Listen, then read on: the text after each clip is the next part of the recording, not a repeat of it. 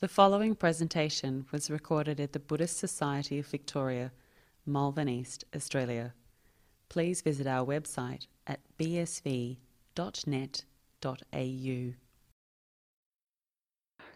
Good evening to everyone listening to this live streaming or live broadcast. I don't know what you call this actually. From the Buddhist Society of Victoria, from Buddhaloka Buddha Centre in East Malvern. And my name is Ajahn Nissarano. Many of you may know me, some may not, but I'm a monk who ordained with Ajahn Brahm 22 years ago. And for almost 14 of those years, I have been living in Sri Lanka and visiting Australia, particularly Melbourne. And I have been here earlier in the year, came last November and was here earlier in the year, and went to Perth for a couple of weeks in March, and then ended up staying for 2.5 months, courtesy of the virus, the coronavirus, at Ajahn Brahm's monastery, which was a wonderful place to spend the lockdown, and even had a 2-week self-retreat. And the support there was very good, and Ajahn Brahm would receive the food outside the Dharmasala, and he described, and people would offer it. They'd put it inside in the monastery bowls, the monastery workers, and then Ajahn Brahm would give a blessing, and then they would go home, and the support was phenomenal. And he described it as Monk Donald drive-through, so it was quite good, and it was quite true actually. So I hope for all of you that during this coronavirus outbreak, it's nicer to call it an outbreak, I think, then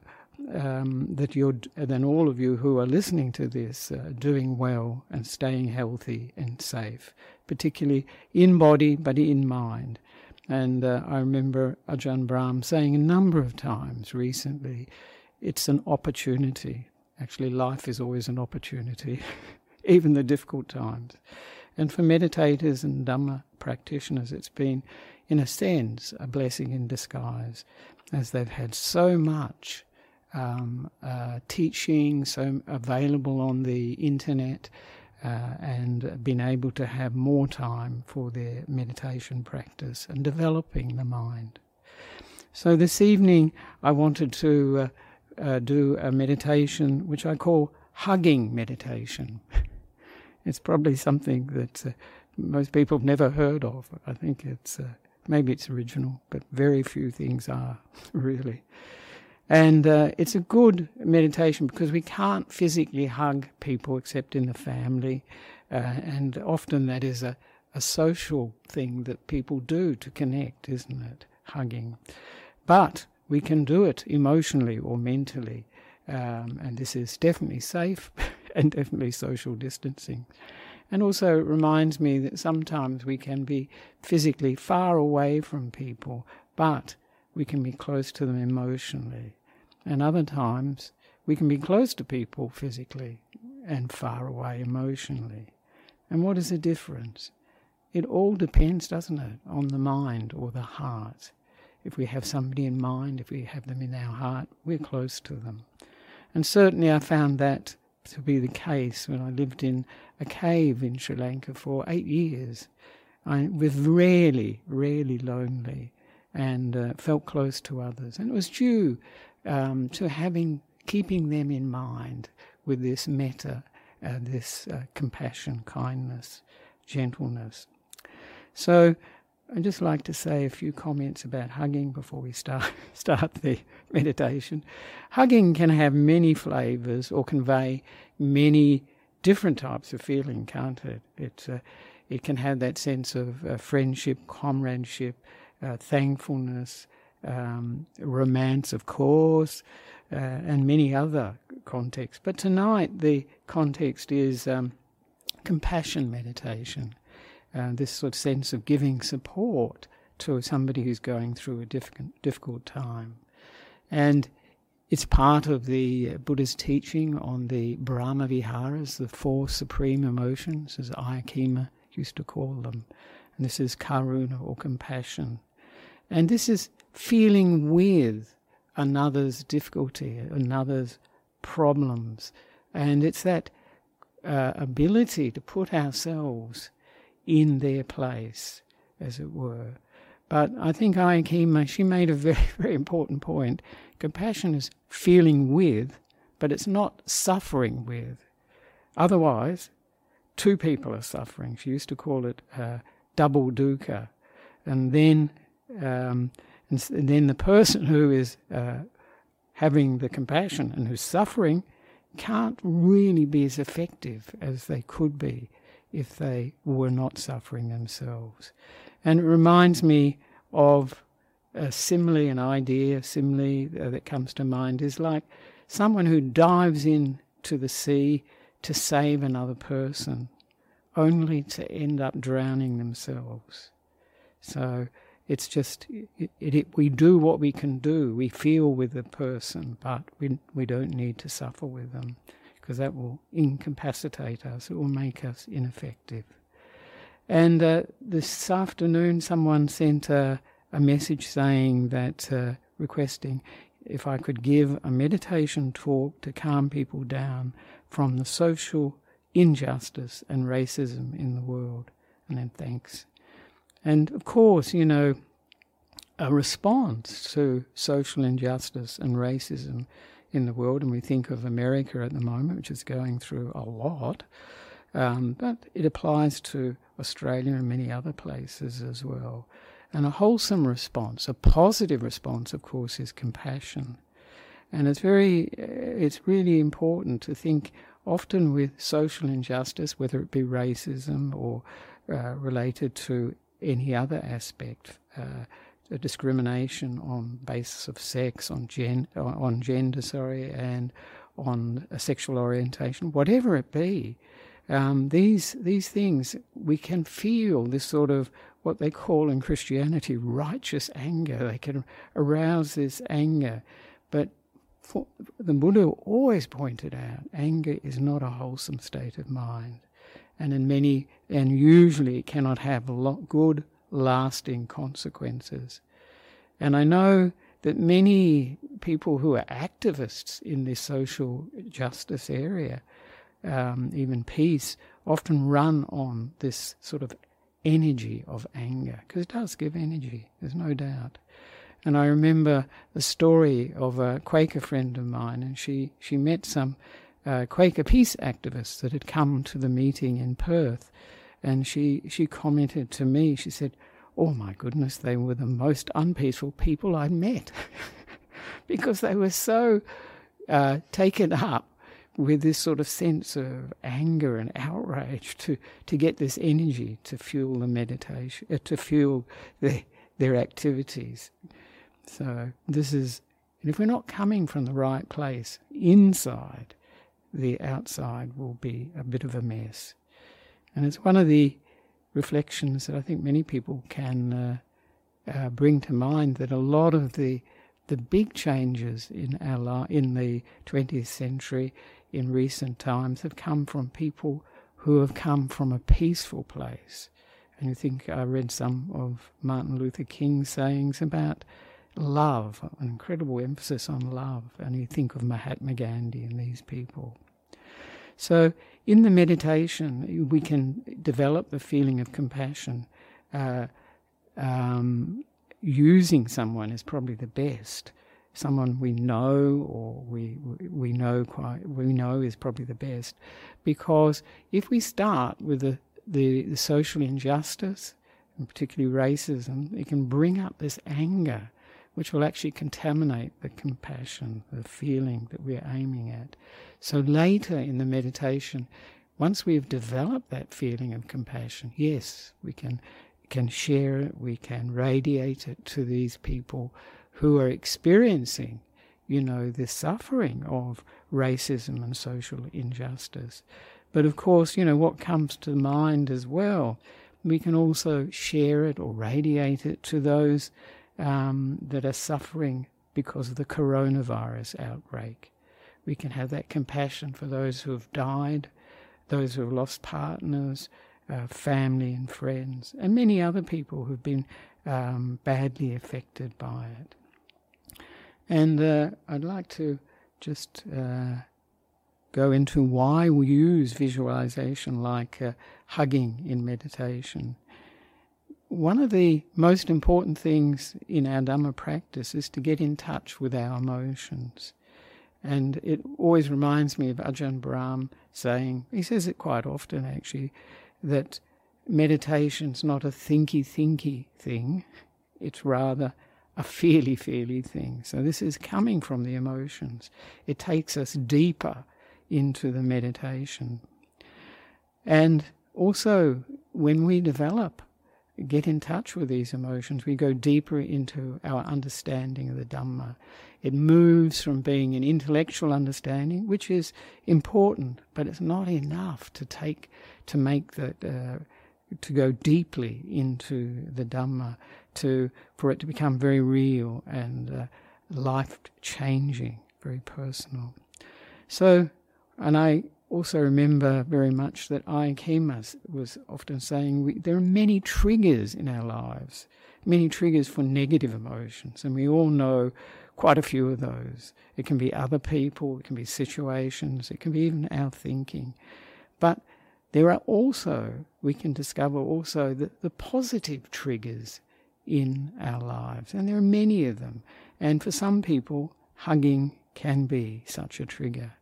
And I remember there was in India, a friend of mine told me about this guru, a woman actually, a hugging guru in India, and she used to do this, I think she's still alive, hug people, and there'd be this transference of energy that I think they call Shaktipat. And of course what comes to mind with hugging is too that in Jhana Grove, for those who know of Jhana Grove, the meditation centre near Ajahn Brahm's monastery, there are often these large teddy bears that Ajahn Brahm, you may have seen him with, and other people certainly hug. And the reason for this is just to arouse this positive emotion, which can reduce negative states of mind, can reduce the defilements that block meditation. The Buddha said they block wisdom as well. And then having reduced those negative states of mind, we can actually even combine that positive feeling with the meditation object to make it attractive for the mind, so that the mind stays with the object without force until the naturally occurring sequence the Buddha talks about of gladness giving rise to joy, giving rise to tranquility of body and mind, giving rise to the mind coming together, giving rise to happiness, giving rise to the mind coming together. That sequence naturally happens, but we need, first of all, for the mind to gather together somewhat, and this combining of this positive emotion, this evening compassion, with the object can help do that. Anyway, it's an experiment, and we see what works for each of us. And of course, when we do that, as I say, then the mind can come together, it can unify, and we call this samadhi. One of the additional things I was going to mention this evening, and I've been using it quite a bit lately in my meditation too, is an additional support, is to, during the breathing meditation, and we'll do some the breath meditation with this compassion meditation, if we can be aware of the place that is most prominent in our attention, aware of the place where we really experience the breath. It can be a number of places, and it's like the nose is a very common one, throat, chest, abdomen. It doesn't really matter where we're aware of the breath, as long as that's the place where, yes, it stands out.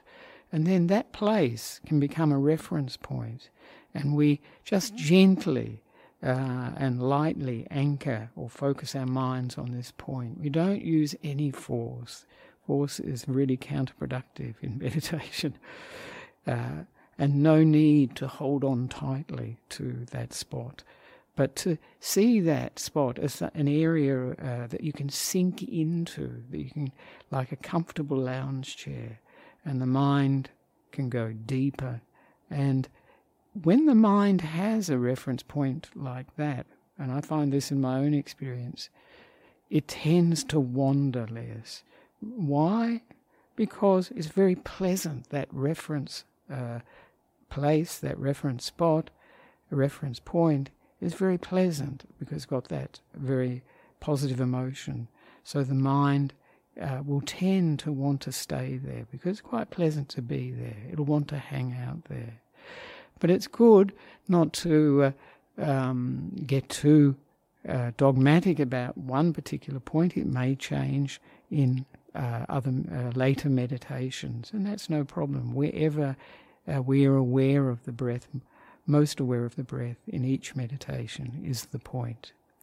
And one of the nice things with developing this reference point, especially with the emotional or positive emotion connected with it, is that we can bring it up quite easily by turning our attention to the breath during our daily lives.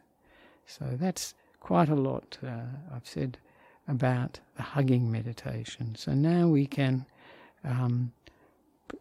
do the guided meditation, the hugging meditation, and this will be for about 45 minutes, and it will be followed by some, if there are any comments, questions, or complaints. That's all right, complaints, good, after the guided meditation, and that will be around 8:30. All right, so now we can come into the present moment, and the first thing is to close the eyes, to reduce the input, the visual input.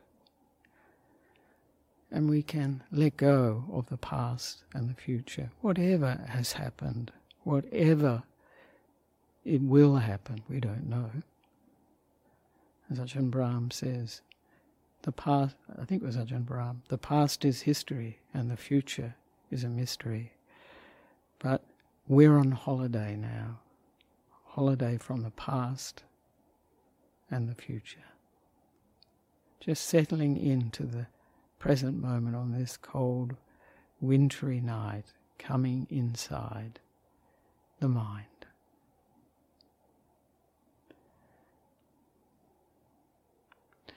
And we can check how we find the body, whether we're sitting on a cushion, sitting on a chair, however we're sitting, and just to feel how the body is and to make any adjustments to make it balanced, to make it more balanced and with a sense of ease in the body, but also a sense of alertness and energy in the body as well.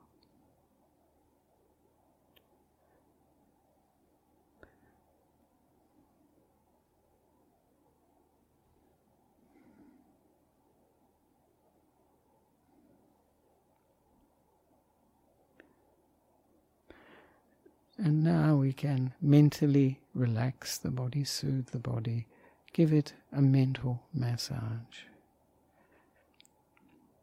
And we start with the top of the head, the back of the head, the sides of the head, giving this area, this mental massage, soothing it, calming it, relaxing it.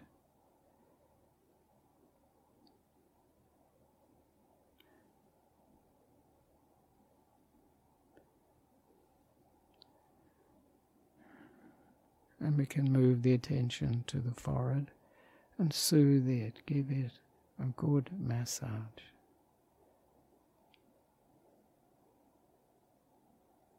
And moving down to around the eyes, relaxing them, soothing them, giving this warm, kind attention to the area of the eyes.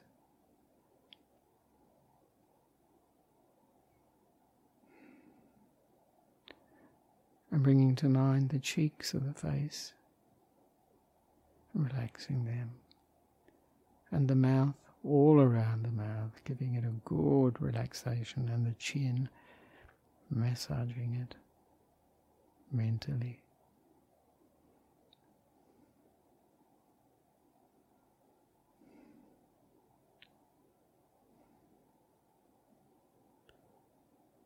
moving down to the neck, all around the neck, soothing it, soothing any sore areas, relaxing any tight areas.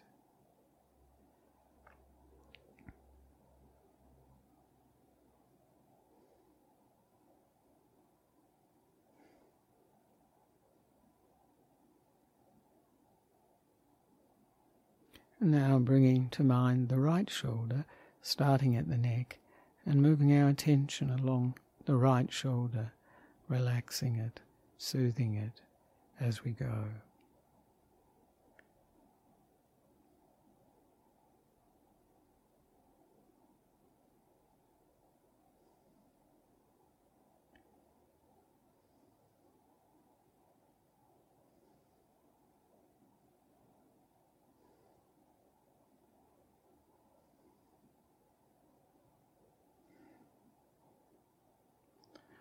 And bringing to mind the right arm, starting at the top of the right arm and moving our attention down to include the elbow, the wrist, the hand and fingers, soothing and relaxing each area as we move the attention down the right arm.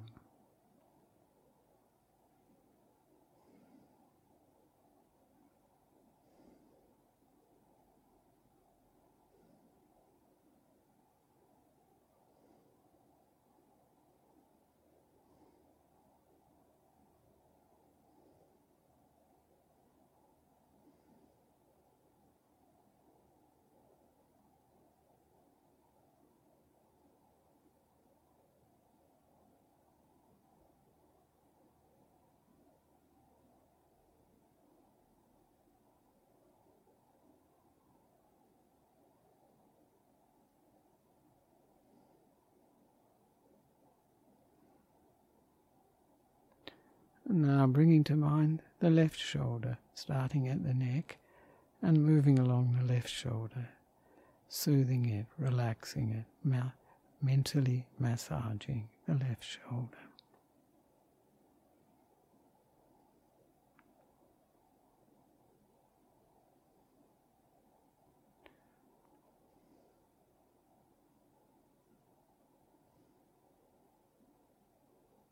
Letting go of any tension, hardness.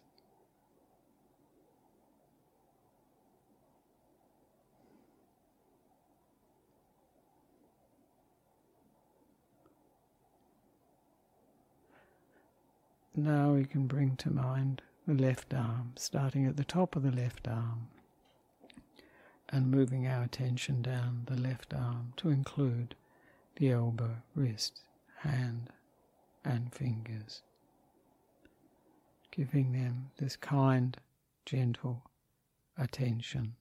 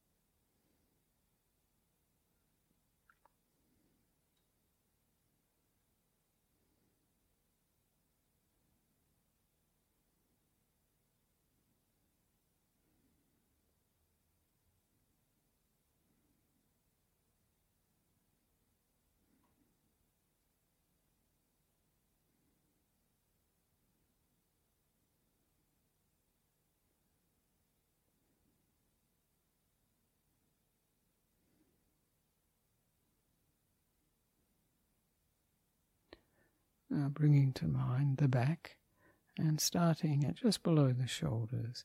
And if we move our attention down the back, area after area, relaxing, soothing any sore areas, painful areas, tight areas, relaxing, soothing them, giving them this kindness, this mental massage.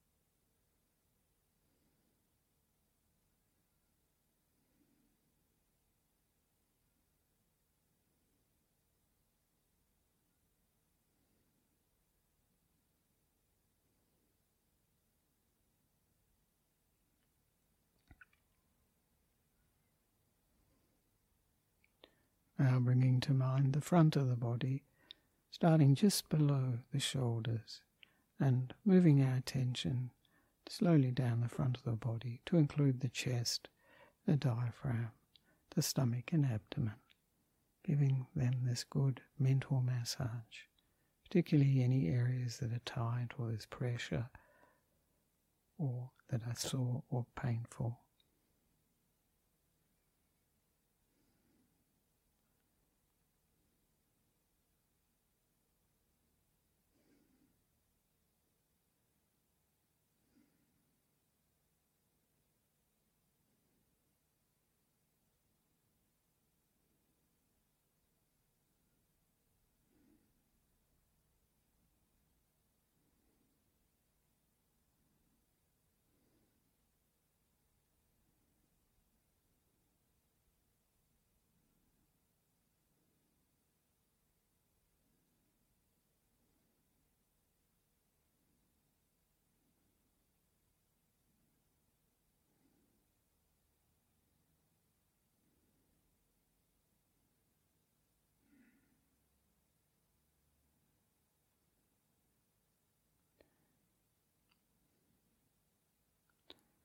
Now bringing to mind the right leg, and starting at the top of the right leg, if we move our attention down the right leg to include the knee, the ankle, foot and toes, giving the right leg this warm, kind attention.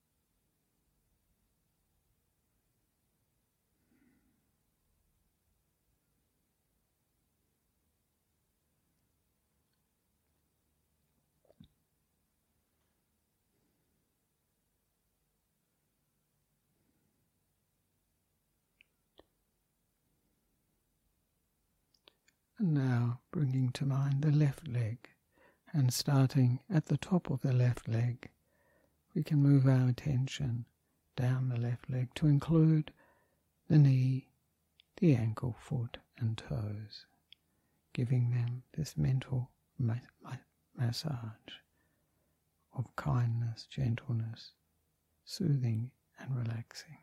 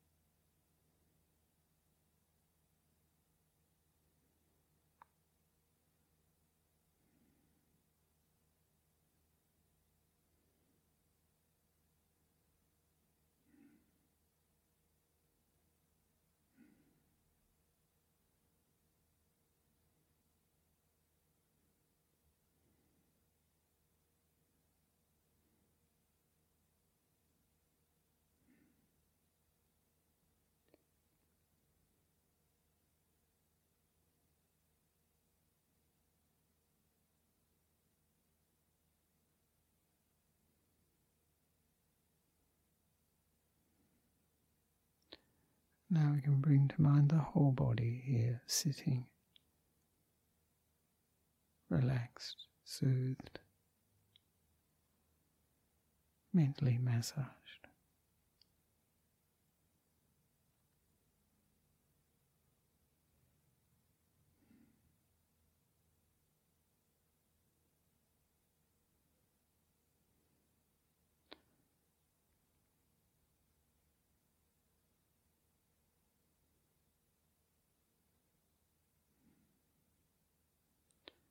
And we can bring up the intention in this meditation to develop the feeling of compassion, that feeling with another, feeling with ourselves or another, this warm feeling of caring, of support, of being there for them.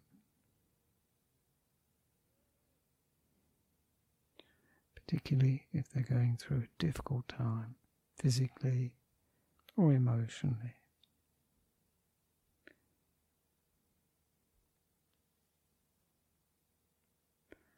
And so we can bring to mind someone we know is having a hard time. It may be someone affected by the coronavirus, someone who's died, who has been personally affected, someone else. And we can bring this person to mind who's having a hard time and give them a big, warm, mental hug of support, like a cocoon or a warm blanket wrapping around them, comforting them, supporting them, being there for them.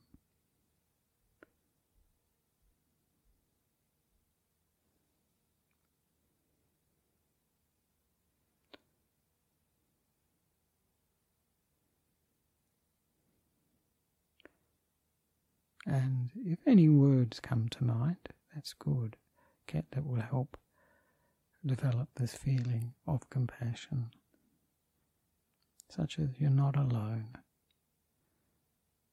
and this will pass. Whatever you think brings up that feeling of compassion.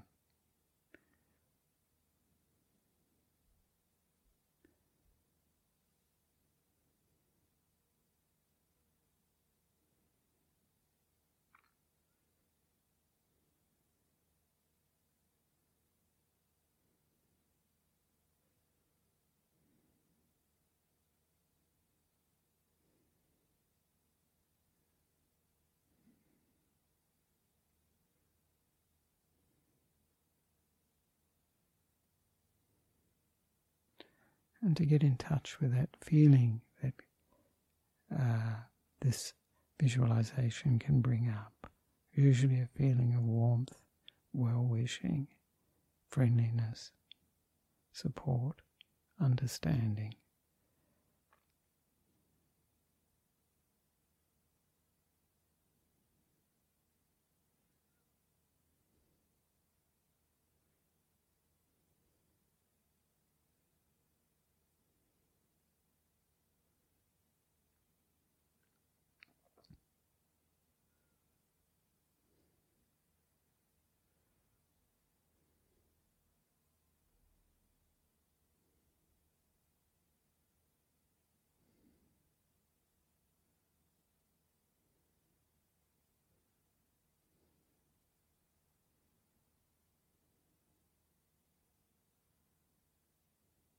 We can wish for them that it will work out. It will work out for you. And give them that support, kindness.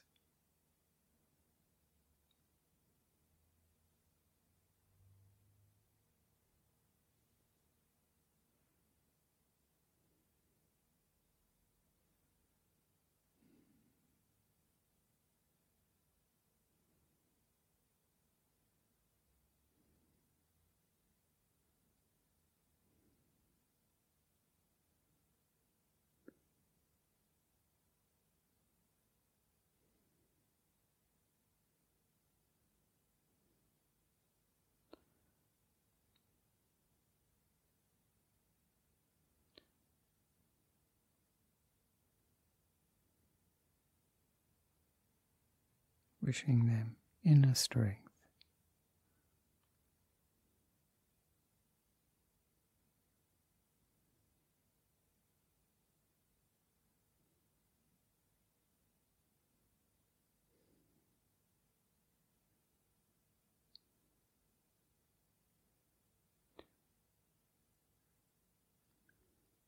And now we can bring the attention back to ourselves and fill ourselves with this feeling of hugging, filling this body and this mind.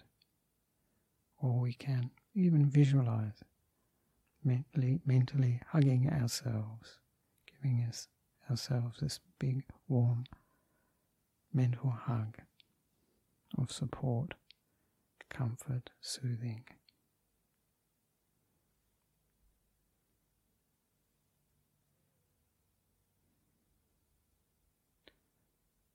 Like a warm blanket wrapping around us on this cold, wintry night.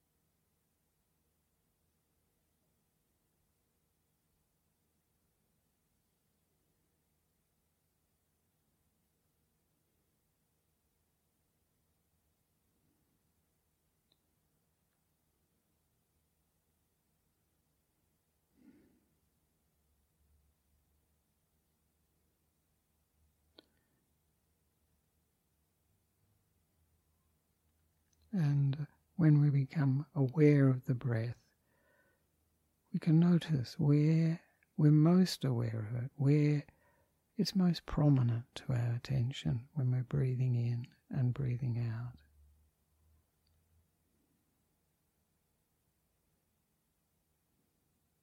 Is it the nose, throat, chest, or abdomen, stomach area?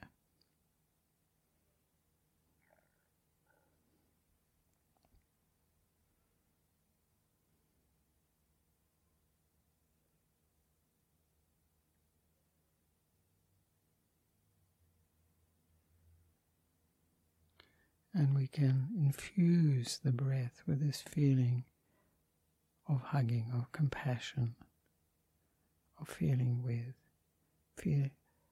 combining it with it, this feeling of support, caring, comfort, comforting, gentleness.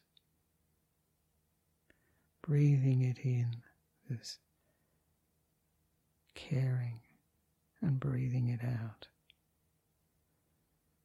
And for those who like mantras, you could use the mantra caring as we breathe in and as we breathe out.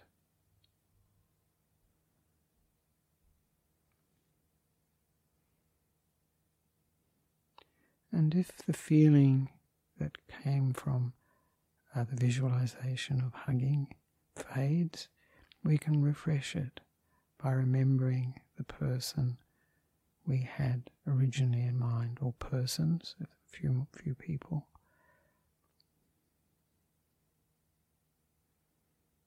Just breathing in this compassion, this caring, and breathing it out to the world.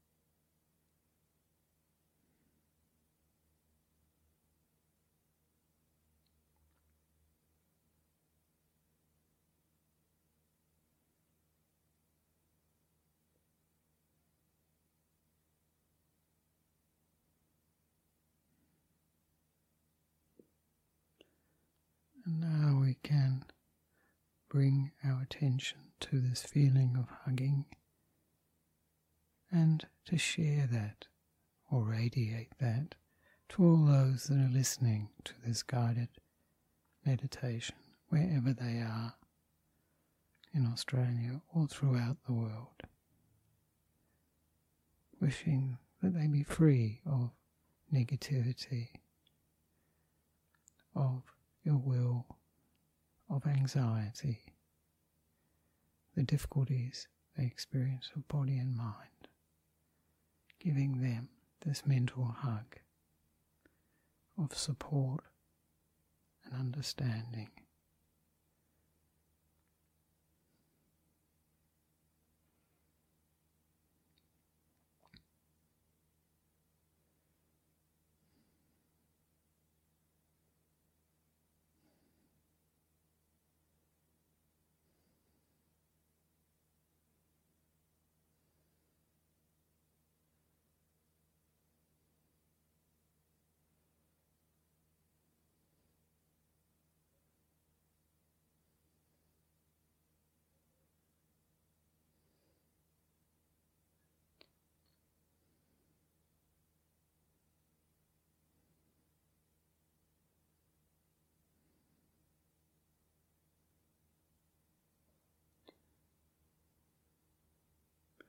And now we can start from ourselves and give this feeling of compassion, caring, this mental hug to all beings everywhere, radiating in circles around from ourselves. We can include those who've died from the coronavirus who have been personally affected. Or for those who wish to, you can start from yourself and bring to mind all those who are suffering social injustice and racism anywhere, like we see in America or even here in Australia. And starting from ourselves, we can radiate this feeling of compassion, of being there for them in this difficult experience they're having, giving this feeling of support, comfort, of being there for them.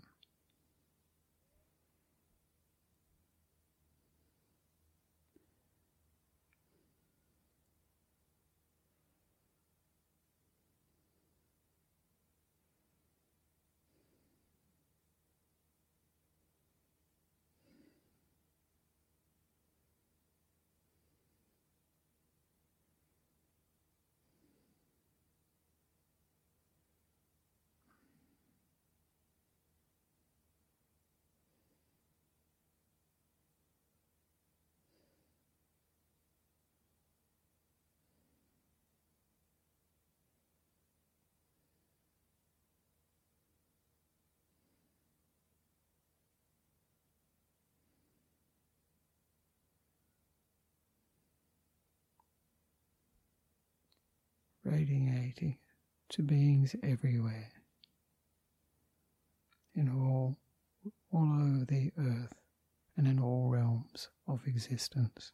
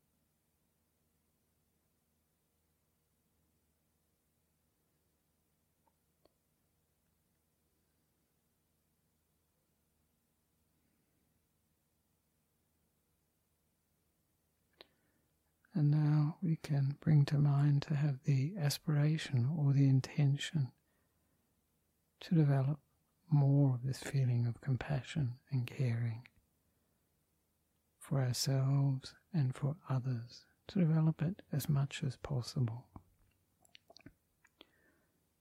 And for our speech and actions to come from this feeling of compassion and care.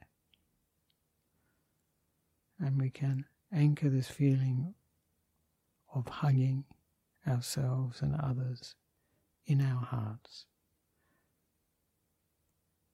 And that reference point, we can use it as a reference point at any time throughout the day or night.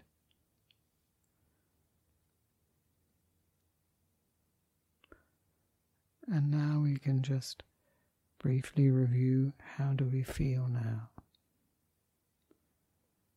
Were we able to get in touch with the feeling of hugging? Did we feel more kindness, caring, compassion? This sort of sense of supporting that person or persons? Or if it didn't bring up those feelings, what would be a better trigger for one?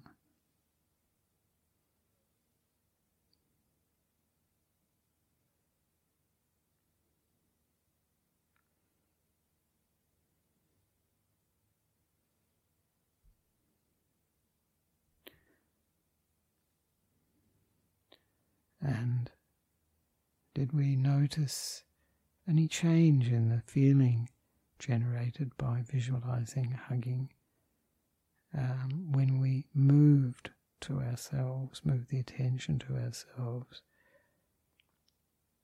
and moved the attention to the breath, and then expanded it towards the end of the meditation? Do we notice any change in the strength of the feeling?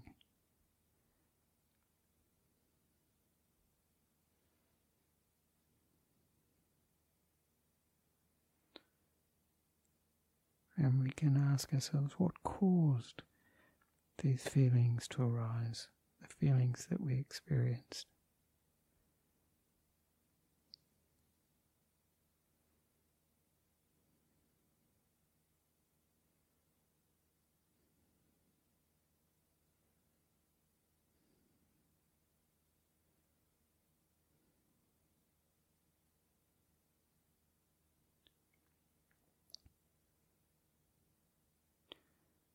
Now we can slowly come out of the meditation, slowly opening the eyes and moving our bodies to make them more comfortable.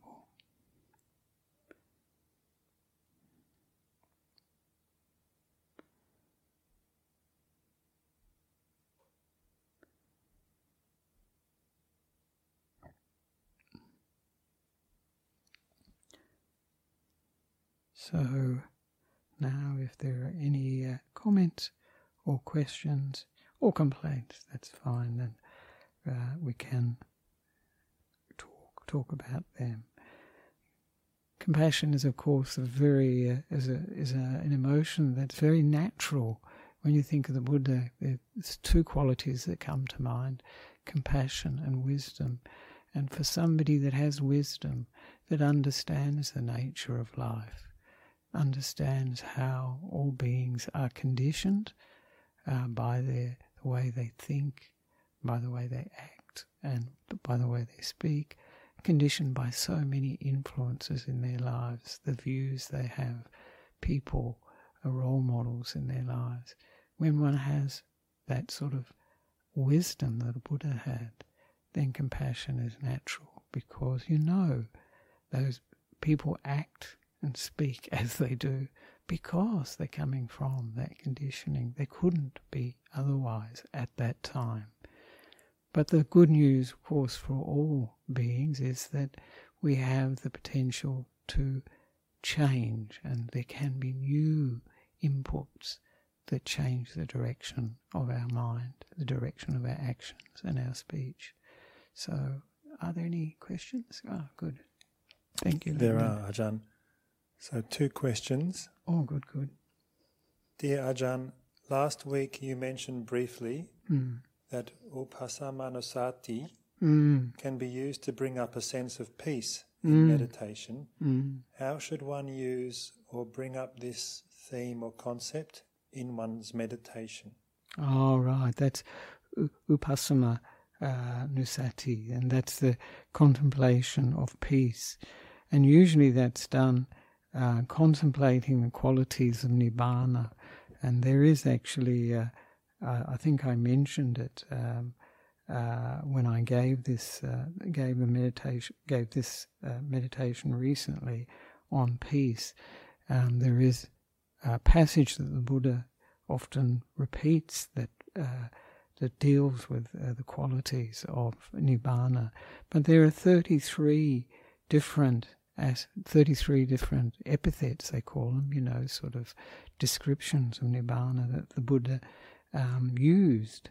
And one of them can be like the island is one, the peaceful, the secure, many of these different ones that the Buddha used. I was just trying to look for that one on peace, so that I can mention the passage that the Buddha, that's often used in that perception of the peaceful, because that is, I think it may be here. Let's see.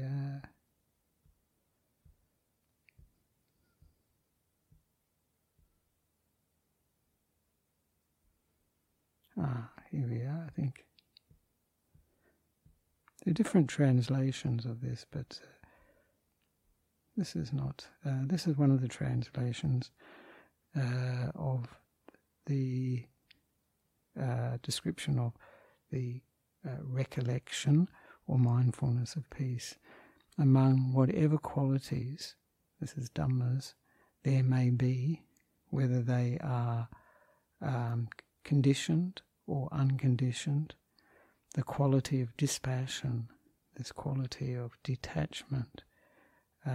It's not coldness, the subduing of the intoxication with life, the infatuation with life, the elimination of thirst. This is like the cravings and the desires, the uprooting of attachment. And this is upadana. The breaking of the round, this means like not being reborn again and again. The destruction of craving, tanha, which frees the mind, from wanting to come back, wanting to be reborn. Dispassion, we mentioned already, cessation, the realization of nibbana is the supreme. Those who have confidence in the quality of dispassion have confidence in the supreme. And for those who have confidence in the supreme is the result. Yeah, and this is another translation from the Itivutika. That's the Itivutika, number 90, Sutta number 90. Yes, so that's some of the passages. That's a passage that can be used for upasama nusati, for recollection of peace. And of course, that's one of the big qualities of nibbana, in a sense, is the peaceful. But as I said, there's 33 different epithets for nibbana, and one can use any of those. That sense of the island, that one is safe, on this island with things, with all the dangers around it, but the island is safe. And there are many, many other ones that are used for the recollection of peace. It's not a recollection that you see a lot about, because in order to develop it, you need quite a bit of insight. It's that wisdom that comes from insight, that you have a feeling for these states. It's not an intellectual understanding. You have a feeling for these states. You know that when one gives up a craving, what a relief that is. When one gives up that clinging to sense experiences, pleasant experiences. Usually most people want those. And clinging to the sense of self, clinging to rites and rituals. And so when we let go of these things, then we can let go of that wish to be reborn in a particular existence, and that birth can be finished, and then old age, sickness and death will not occur ever again. So this is whatever brings up that sense of peace, but as I says, it has to come from a lot of insight, wisdom, a feeling for the nature of samsara and feeling for the way out of samsara. So I hope that gives you something to work with. And as I mentioned, the 33 epithets of for Nibbana, that's in the Samyutta Nikaya, the connected discourses of the Buddha. I can't say exactly where they are, but I think it's in the unconditioned chapter on the unconditioned, the Samyutta. All right, so I hope that was of use for you. It's a very deep subject. It's a deep subject. Yeah. Thank you, Langdon. And thank you for that. Question, was that from Sri Lanka? That one is from India, actually. Oh, India. Oh, all right, yes. All over tonight. Yes. And the second question is from Sri Lanka. All right. And that is, Dear Ajahn, could you kindly give me some tips to overcome fault-finding mind and mind's chatter? Oh, all right, yes. Well, the overcoming the mind's chatter, of course, the suggestion is with the meditation to make, the bring up this positive feeling so that is far more interesting than the mind's chatter, because sometimes we can get annoyed with the mind chattering, and really that annoyance is a hindrance to our meditation. It's pretty obvious. It's a negative state of mind. So this is why, I often put this emphasis on bringing up a positive emotion like Maitri or Metta, Karuna. This is compassion we had this evening. Joy with others' success, joy with our own success, or good qualities. And Upekkha, this is equanimity, this sort of sense of acceptance. If you can bring up a really positive emotion and, as I say, combine it with the object of your meditation, it will become more interesting than the chatter. And it's like in life, if you are really interested in something, you don't notice so much what's going on around. And you see that when people are sick and their bodies are painful or they've got headaches, whatever it is, and if they read something or watch something, for that time they may not be so aware of the physical pain, the physical headache that they have. And so that can be very useful if we can put the mind on one object gently, using this very pleasant, positive emotion, then you'll find that this chatter will reduce, and it will become the background, because it won't be so interesting. The reason chatter becomes interesting is because we're not having so much fun with the meditation. So we're sort of looking around for a distraction. The mind is. But if the mind is having a good time, if the mind is enjoying what it's doing, it will stay put. It won't want to go anywhere else. And the other thing about fault-finding is a habit, we develop, and we can go in the reverse mode and start to look at the positive things or the good qualities of ourselves, of others, of situations. I mean, the classic is, of course, the coronavirus is a very negative thing for all of us, really. It's been extraordinary time, but we can see things that opportunities, as I mentioned earlier, in this time, to develop our practice, to develop our understanding, to develop our compassion, hopefully. So the important thing, and one of the things that the Venerable Sariputta mentions, is how to remove resentment. This is, like fault finding. And that is to see the good quality in whoever we're feeling resentment for.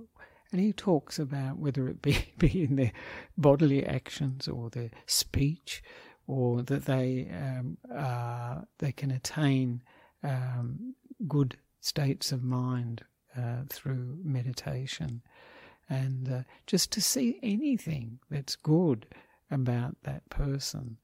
And then if one can't muster that, which can often be the case, then to think of the difficulties this person will experience from having these negative qualities of bodily of actions, of their speech, and of the way their mind is.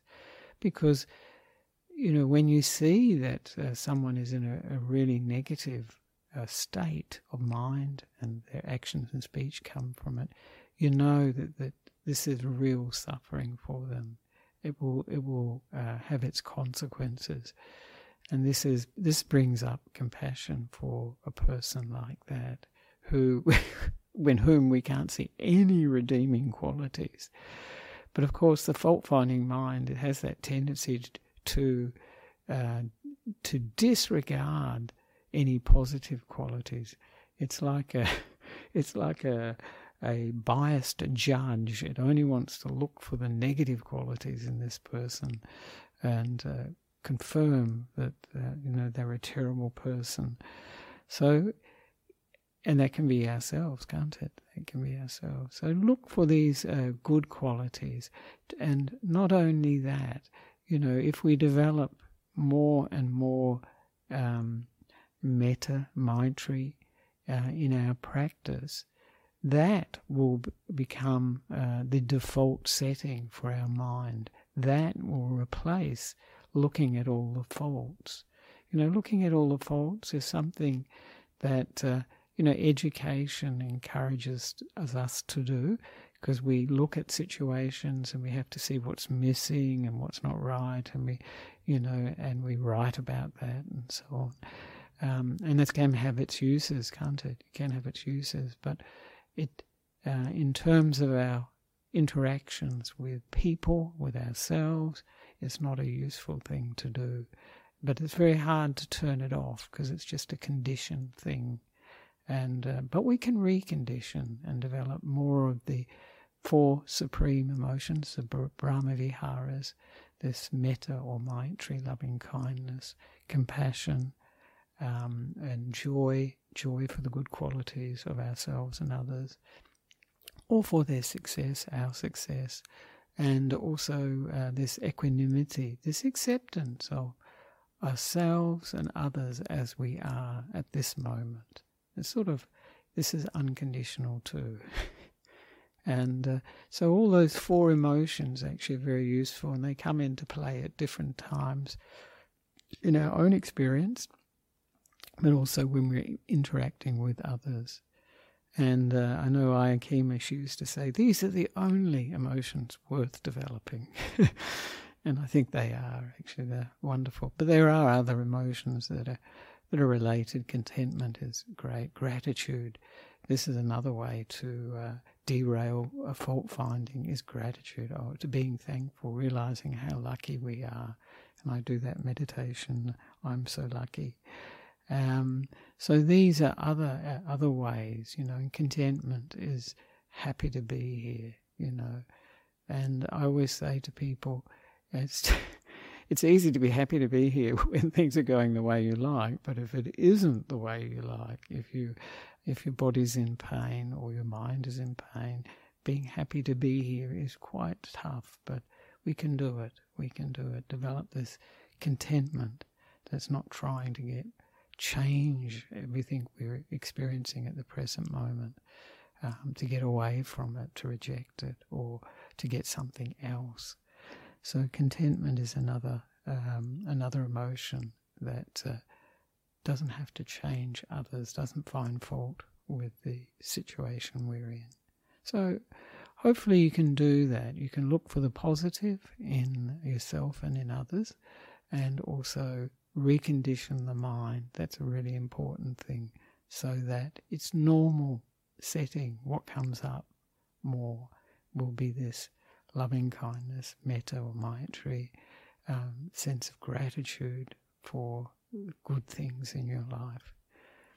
So I would recommend those things, for dealing with the fault-finding mind. It's something we all have to deal with, and ultimately I always feel, well, what do I get out of fault-finding? Nothing.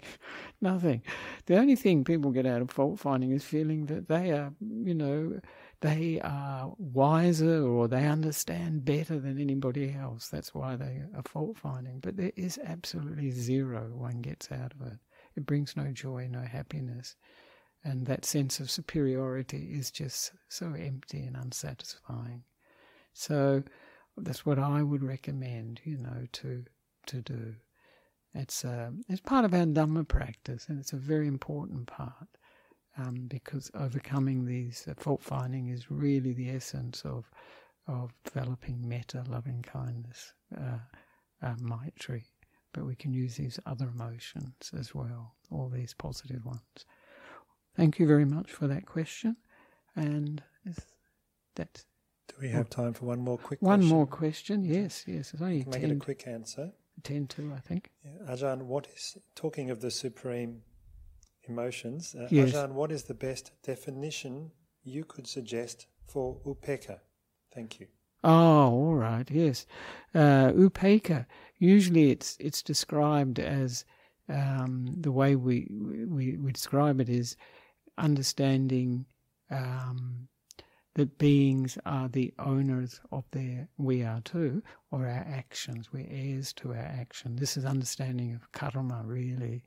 And when we understand that, we're understanding to a very large extent, how conditioned we are. That's what I see with it. By our actions, with that we're defined by the way we think, the way we've acted, and the way we've acted, the way we've spoken in the past is defined by the way we think.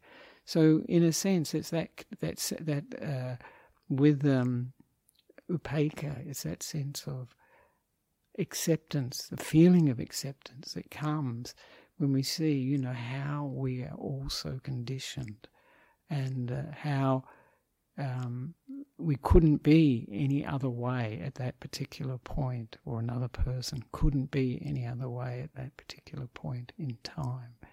And that sense of acceptance of upekkha it's not not a cold feeling. It's got a lot of compassion in it. It's got a lot of understanding and wisdom. It comes from understanding and wisdom, actually. And with that, as I mentioned before, when you have an understanding of the human situation and the limitations of each of our conditioning, some people have very, very negative conditioning, which gives rise to horrible states of mind, horrible actions, and horrible speech. But you realize that comes from that conditioning, that karma, in a sense, from the past. But it doesn't have to be permanent. It's not permanent. Nothing is. So it comes with that understanding too of impermanence, and also non-self. Because when you understand conditioning, then you realize there isn't a self here. This is a conditioned experience, we're all the sum total of all those things that have influenced us in the past, and are influencing us now. And the important thing for all of us is to choose our conditioning, so that we can develop in a direction, create the causes to develop in a direction that is more and more positive, more and more wise. But Upekkha is coming from that wisdom that beings are as they are at this particular moment. We are as we are at this particular moment, but it's not set in concrete. So that's the good news.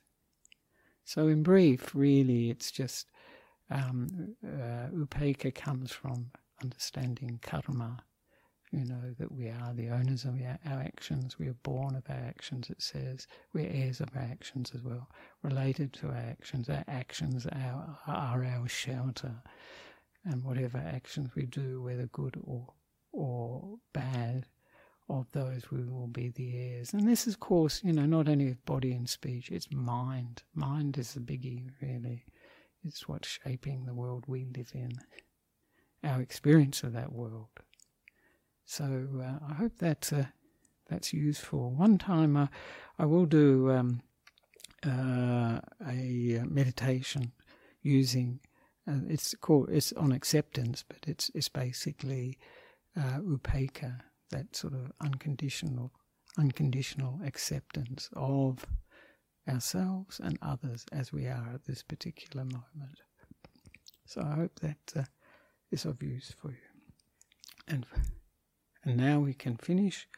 For those who'd like to, this is what I usually say, we can bow to the Buddha, Dhamma and Sangha.